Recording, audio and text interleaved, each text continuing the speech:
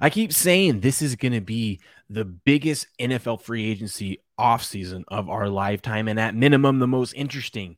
And that's not just where players are going to go and what teams are going to sign who, but what stories are going to develop. And here we have Joe Mixon getting into trouble again. Now, we don't know fully if he was involved in this, but, with his checkered past, especially with being charged last month with pointing a gun at a woman, it was dismissed. So who knows what happened there? He never was fully convicted of that, but was charged. And then now he has a checkered past of domestic violence. Now there was a child shot outside of his house. Wasn't directly outside of his house. It was in his neighborhood. There was some evidence markers from the police placed in his yard, and police don't know exactly what has happened yet. But deputies did pound on his door and eventually go into his house to investigate what was going on.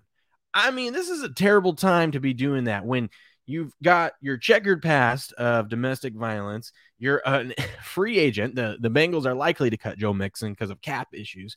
And now you're looking for a job and you have all this going on. This does not look like the best case scenario for Joe Mixon of trying to stay in the NFL. What team is going to want to take a chance on him when who knows what he might do to get himself into legal trouble? Deputies enter Joe Mixon's home, amid investigation into an injured juvenile. So Hamilton County Sheriff's Department entered the home of Bengals running back Joe Mixon early Tuesday morning, 5 hours after responding to a shots fired call that left a juvenile injured in Anderson Township.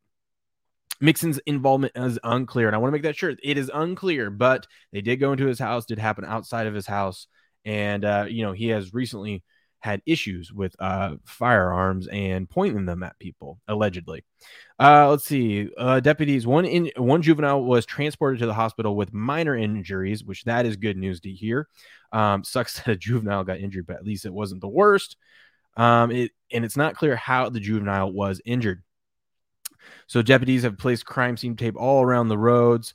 And they're questioning Joe Mixon this morning and investigating further. So we'll see where this story develops. But Twitter has taken to it, of course, and it's hilarious. Let's go look at this. If you just click on Joe Mixon, which is trending, Joe Mixon when he sees little Jimmy with the Nerf gun running around having fun. Joe Mixon shoots minors. Ja Morant.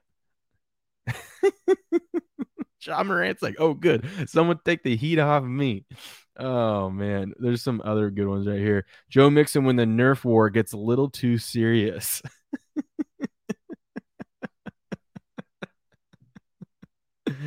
Oh, man. Like I said, we don't know what has happened fully in this, and we're going to continue to follow this story. It's just crazy, though. This guy keeps putting himself, at least if he is innocent of this, he is in the wrong place at the wrong time.